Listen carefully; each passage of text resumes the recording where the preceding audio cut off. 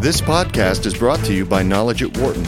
For more information, please visit knowledge.wharton.upenn.edu. Global Economic Forecast for 2009. Will demand for good news outpace supply? After a year of financial shock and sharp economic loss, 2009 is likely to be extremely difficult for the global economy, with investors, business leaders, and policymakers struggling to find signs of recovery, according to Wharton faculty and academic partners around the world. Quote, "It's all pretty negative," says Wharton finance professor Franklin Allen. "The economy is going into a recession, and my own view is that it will be deep and quite long-lasting. There doesn't seem to be anything on the horizon that is a bright spot." End quote. In the wake of crumbling stock markets, mounting bad debt, and rising unemployment, policymakers are scrambling to devise strategies to restore stability and lay the groundwork for new growth. Quote, "There's no country in the world that's doing well," Allen continues. Quote, "Everybody is doing badly, with large amounts of debt and heading toward deflation, plus unemployment and a rush by companies to fire people." End quote. The collapse in the United States is different than in other industrialized countries around the world because the problems began in the financial sector and spread out into the broader economy, says Wharton management professor Mauro Guillen. In the rest of the world, problems in the real economy, created largely by trouble in the United States, led to weakness in financial markets. Quote, "In the United States, the key in 2009 is, can we clear up the mess in the financial sector? Unfortunately, I'm not very optimistic," says Guillen. Wharton finance professor Richard Marston says he is shocked by the impact of the crisis on U.S. financial firms and markets. Quote, "To see Wachovia, Washington Mutual, Citi, all gravely wounded, it's extraordinary." End quote. Marston contends that while the banks have been shored up, they are unlikely to lend for a long time. On top of that, he adds, the inability to securitize will constrain credit more than if banks alone had cut back on lending. Looking ahead, other shocks, bankruptcies, bond defaults, and additional job losses will buffet the economy, according to Marston. While markets have probably priced these events in, people will be shaken up when they actually occur, adding further jolts to confidence. He notes that during the 2001 recession, which was not as serious as today's, the economy turned upward in November, but large job losses continued through 2002. Worse, he says, demand remains depressed around the world. Quote, "This is our first worldwide recession in a long time, and the engine of past recoveries, the American consumer, is in the repair shop for an overhaul." End quote. Businesses will hold back from investing until there is a revival of demand, he continues. Quote, "Where will demand come from?" asks Marston, who sees no obvious answer.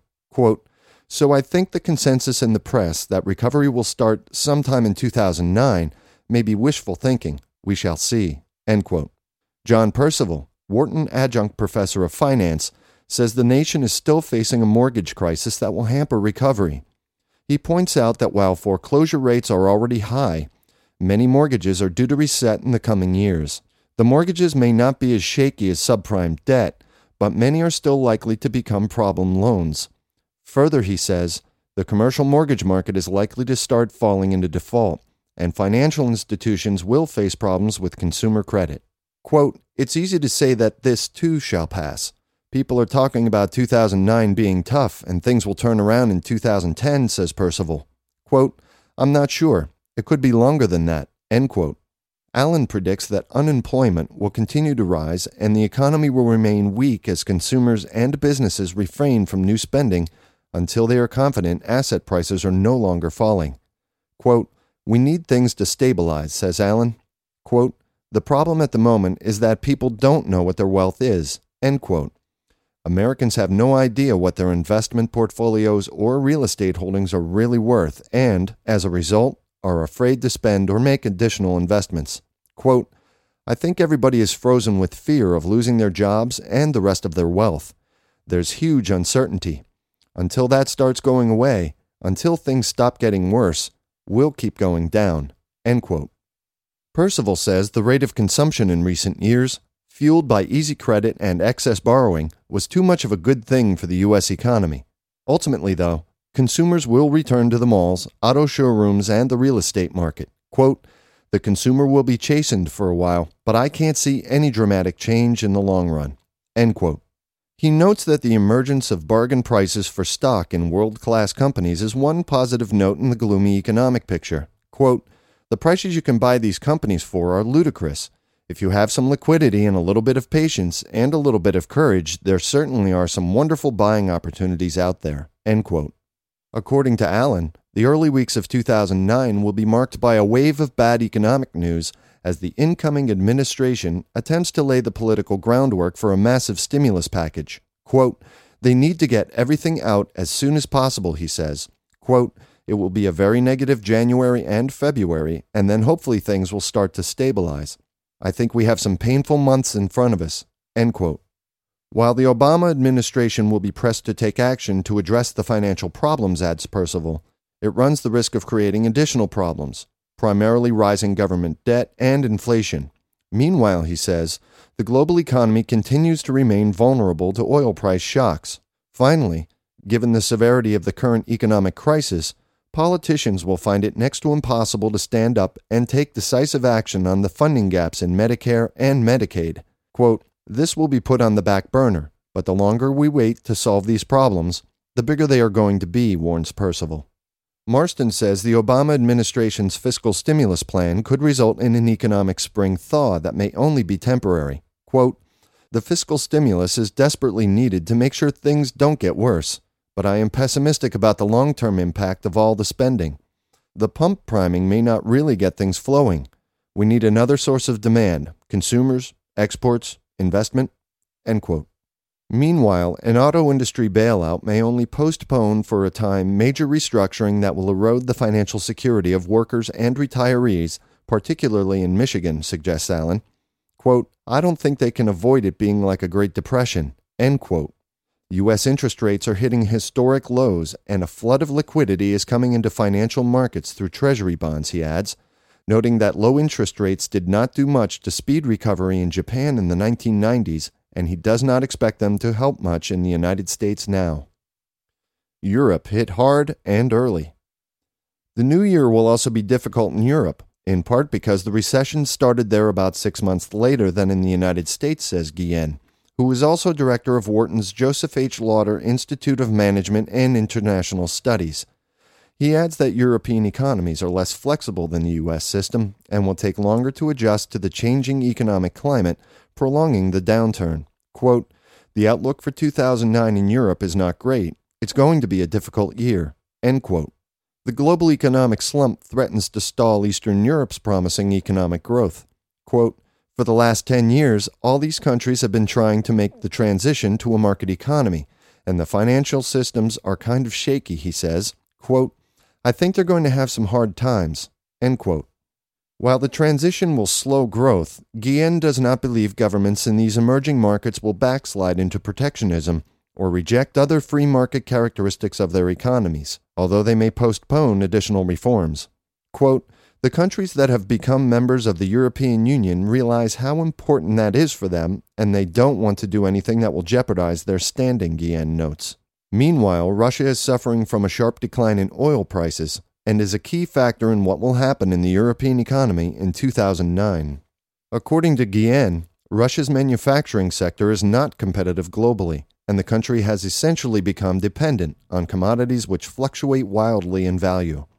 Despite a well-educated population with strong capabilities in engineering and science, Russia's commodity booms have crowded out investment in other parts of the economy, undermining global competitiveness. Allen points out that Europe is experiencing a deep recession, especially in the United Kingdom. Germany, Spain, and Ireland have also been hit hard, although France is holding up a little better because greater state involvement in the economy is somewhat cushioning citizens from the downturn. Italy, despite long-term structural problems in the economy, is also faring relatively well at the moment because of low levels of debt. Europe, he adds, is likely to experience deflation, but will keep interest rates at 1.5 or 2%, while the United Kingdom will be more aggressive and may let rates fall to 0% or 0.25%. Low rates have advantages and disadvantages, he says. While they help soften the impact of recession, they can delay recovery. Around the world, emerging markets in Latin America, India, and China are still growing, but at lower rates, exposing some underlying problems in their economies. Latin America, economic highs and lows. Latin America, which is typically a casualty in global financial crises, has managed to keep itself afloat this time. According to Juan Carlos Martinez Lazaro, professor at the IE Business School, Latin America finished 2008 with a growth rate of more than 4%. The first part of the year was very strong as a result of record high prices for raw materials, making up for the sharp declines during the second half of the year. However, 2009 is going to be hard for Latin America, which will not be able to totally escape the global economic problems, says Martinez Lazaro. He predicts that the region will suffer the impact of the global downturn in several areas: manufacturing exports, remittances from workers living abroad, investments, and financing. Some countries will suffer more than others. Exports of raw materials will be affected by dropping prices amid declining global demand. Exporters of petroleum, including Venezuela, Mexico, Peru, and Ecuador, will suffer the most. Chile, one of the world's largest exporters of copper and molybdenum, will see a drop in its export revenues and lower investment in new projects because of declining tax revenues, says Juan Carlos Guallardo, executive director of CESCO, Chile's Center for Research on Copper and Mining. Central American and Caribbean countries will be net importers of raw materials. Latin American manufacturing exports are also expected to decline, following lower demand from U.S. consumers. Remittances to Latin America will also drop, which will have a strong impact on Latin American countries that have a lot of immigrants working abroad, such as Mexico and Ecuador. In addition, Martinez Lazaro forecasts a drop in foreign direct investment in 2008 and 2009. Quote, "Fewer and fewer companies are committing themselves to new projects, and this will be felt in such countries as Brazil and Mexico, which attract the most investment in the region. However, it will also be felt in such countries as Peru and Chile," he notes. Financing throughout the region is increasingly difficult and expensive. In Brazil, for example, Anita Kahn, a professor at the Pontifical Catholic University in Sao Paulo, notes that, quote, "Credit is increasingly scarce, interest rates continue to be very high, and inflation will accelerate given global conditions in which the supply of certain food products and other commodities doesn't meet demand. Brazil does not have enough savings of its own to finance the development and modernization of its infrastructure and manufacturing structure. It depends a great deal on externally financed loans and foreign direct investment." End quote. Large-scale public sector investments in infrastructure have already slowed and will do so even more in 2009, especially since tax rates are already very high and are in no condition to increase, Kahn explains. Although Brazil has foreign exchange reserves that exceed $200 billion, she says financing currently depends on short-term capital speculating against Brazil's currency, the real, which will lead to a dramatic rise in the price of the dollar. Quote, "Brazil continues to be vulnerable because it strongly depends on short-term speculative capital to balance its external accounts." End quote. Meanwhile, Chile's financial system is relatively strong, and its fiscal accounts are in good shape, according to CESCO's Guallardo. Quote, "Chile took advantage of the period of high prices in raw materials to reduce its debt to low levels, and to accumulate foreign exchange reserves of more than $20 billion, which will enable it to sustain an expansionary budget in the coming year." End quote. As for the populist sentiment stirring in the region, Martinez Lazaro quotes Ricardo Lagos, former president of Chile, quote, who once said, "It is easy to be a populist when your wallet is full.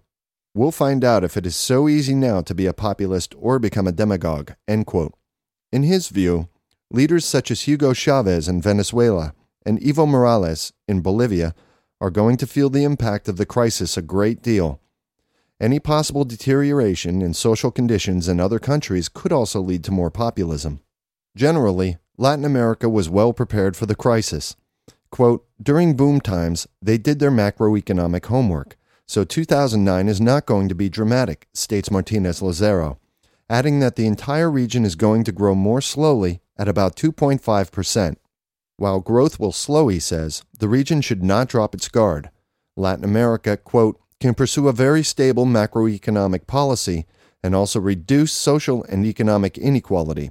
It would be a shame if Latin America loses its way moving down that road. End quote. India's diminished expectations.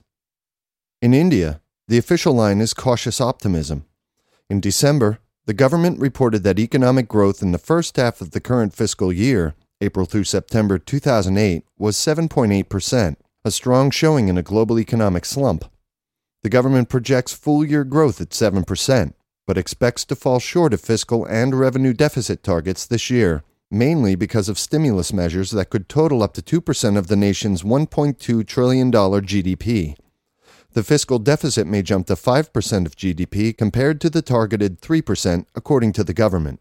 Overall, however, officials say the economy should not be hard hit because services and agriculture account for 55% and 18.5% of GDP respectively, and these sectors are less affected by cyclical downturns. The official optimism is not fully echoed in other circles. Japan-based Nomura Securities puts India's current growth at 6.8% and predicts a decline to 5.3% for 2009-2010.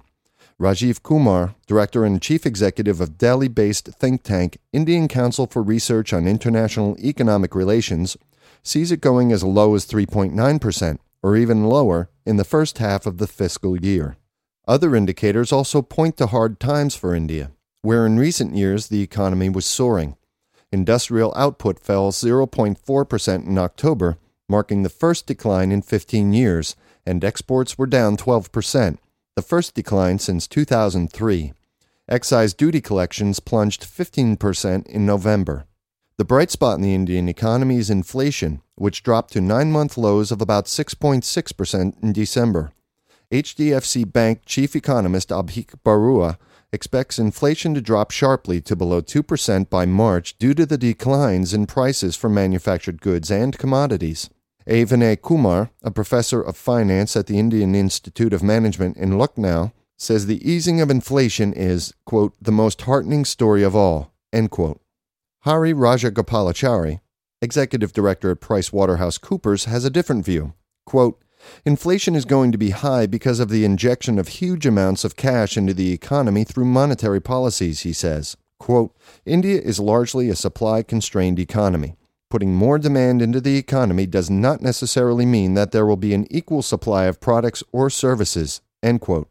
Rajesh Chakrabarty, a professor of finance at the Hyderabad-based Indian School of Business, expects Indian corporate performance to suffer. Quote, the government stimulus will help the situation a bit, but it is unavoidable that profits will fall and margins will decline. At the same time, we should not expect large losses for most of the major companies. They will maintain profitability, though it will not be as good as in the past, end quote. Exports, where much damage has already taken place, will continue to suffer. Quote, nothing is going to improve before 2010-2011 because the whole global situation is going to remain depressed all through 2009, says Chakrabarty. Adds Kumar, quote, the export sector is not in good shape because of the volatility in the exchange rate. The rupee depreciation is a respite, but greater volatility is a matter of concern, end quote. The rupee depreciation is unlikely to be India's saving grace much longer. Experts expect its value to return to around 40 to the dollar, down from more than 50 in recent months. Kumar predicts the rupee will be around 40 or 42 to the dollar in 2009. Chakrabarty says the dollar has appreciated against almost every currency in the world as worried investors seek safety in U.S. Treasury bonds. Quote, once people think that the crisis is over, there will be a reversal. This may bring down the dollar a little bit, and the rupee may appreciate to around 45 or so. I don't see the rupee falling much further than where it is now, end quote.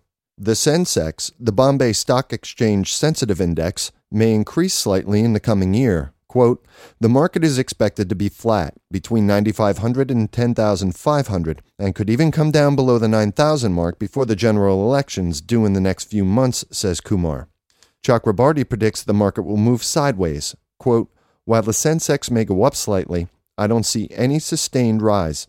If we manage to reach 12,000 by December 2009, it means we are doing wonderfully well, end quote. China, how to support future growth. China, another once hot emerging market, is also likely to face setbacks this year. Just a year ago, China's central government cited inflation as its biggest economic concern, and announced it would shift monetary policy to prevent the economy from overheating. Now, the hope that China would continue to be a rising economic star is fading, and the resilience of China's economy will be tested. A December report released by the People's University of China in Beijing found that the current downward cycle signals the collapse of the nation's growth model based on U.S. consumption along with Chinese savings and other exports. While China is widely expected to grow at 8% next year, the People's University report predicted the economy will suffer from declining global demand and less ability to drive the economy forward with investment. Meanwhile, China's inelastic demand and supply structure will make it hard for the nation to react to economic change. Even before the Wall Street financial crisis hit, China's export-oriented economy was under pressure. The international community was pressing China to raise the value of its currency. In addition, thousands of factories in South China were shutting down due to tighter regulations of product quality and labor and environmental standards, signaling that deep change in the economy is coming.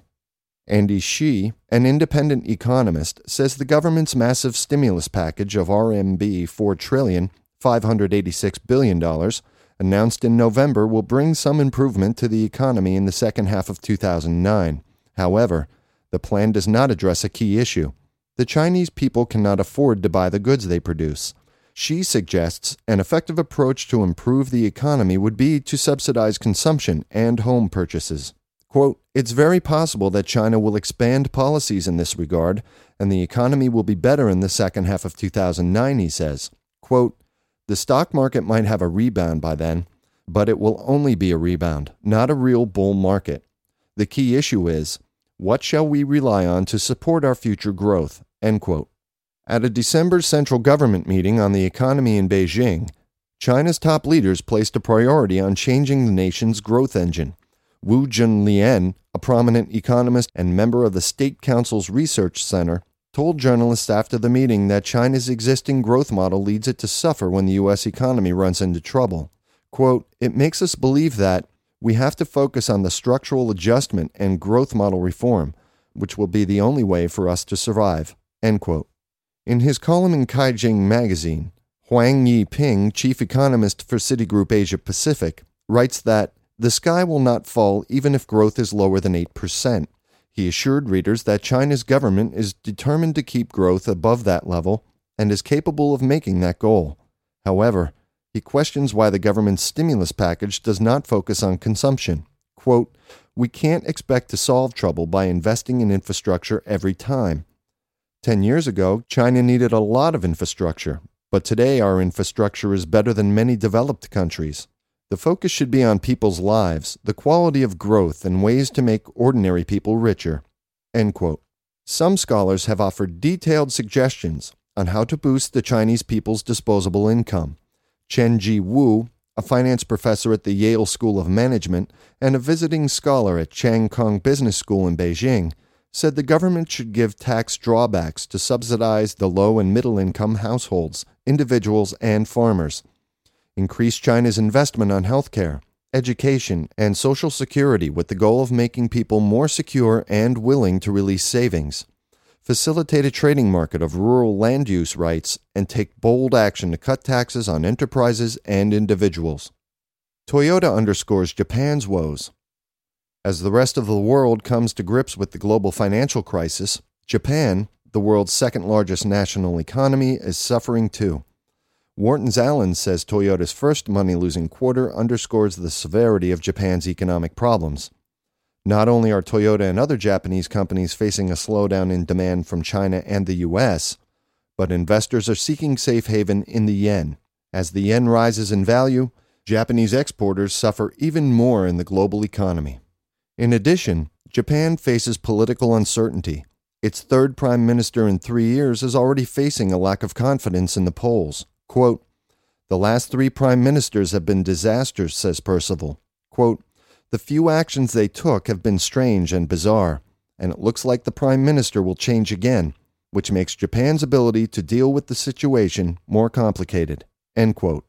Allen says Japan's economic future is troubled. Quote, "But on the positive side, they have been dealing with these problems for 20 years and they have come through it without huge damage. So this society is resilient and the economy is resilient. It will be difficult for them, but not terrible. End quote. In a way, Japan is especially relevant in today's global economic crisis because of its experience with a sharp economic decline and struggle to revive in the 1990s, often referred to as Japan's lost decade. Its policymakers tried a variety of fiscal and monetary stimuli that may provide clues to how today's global economic leaders should approach the current problems. Wharton management lecturer Adrian Schogel worked for 6 years as a macroeconomist at a Tokyo investment bank during that country's economic rise and fall. Quote, "That's when I realized that most forecasts of complex political and economic events are valueless," says Schogel. He says he made some good calls and some bad calls when he was working in Japan, but came to believe that in today's complex, interrelated global economic system, it is nearly impossible to predict the true impact of one policy action or another. Quote, "We can come up with some ideas and a range of forecasts and some information about the risk of what is out there," he says. "But the reality is that all sorts of things can come out of nowhere and suddenly hit you." End quote. When governments attempt to enact policies to respond to economic problems, it is hard to tell what will happen 1 or 2 steps forward as policies and market forces begin to interact, he adds. Quote, "The problem is that very often the best thing to do is to simply not do anything," says Schogel. "But no politicians can bring themselves to stand up here and say, 'We don't have the faintest idea of what to do, and right now we're not going to do a damn thing.'" End quote.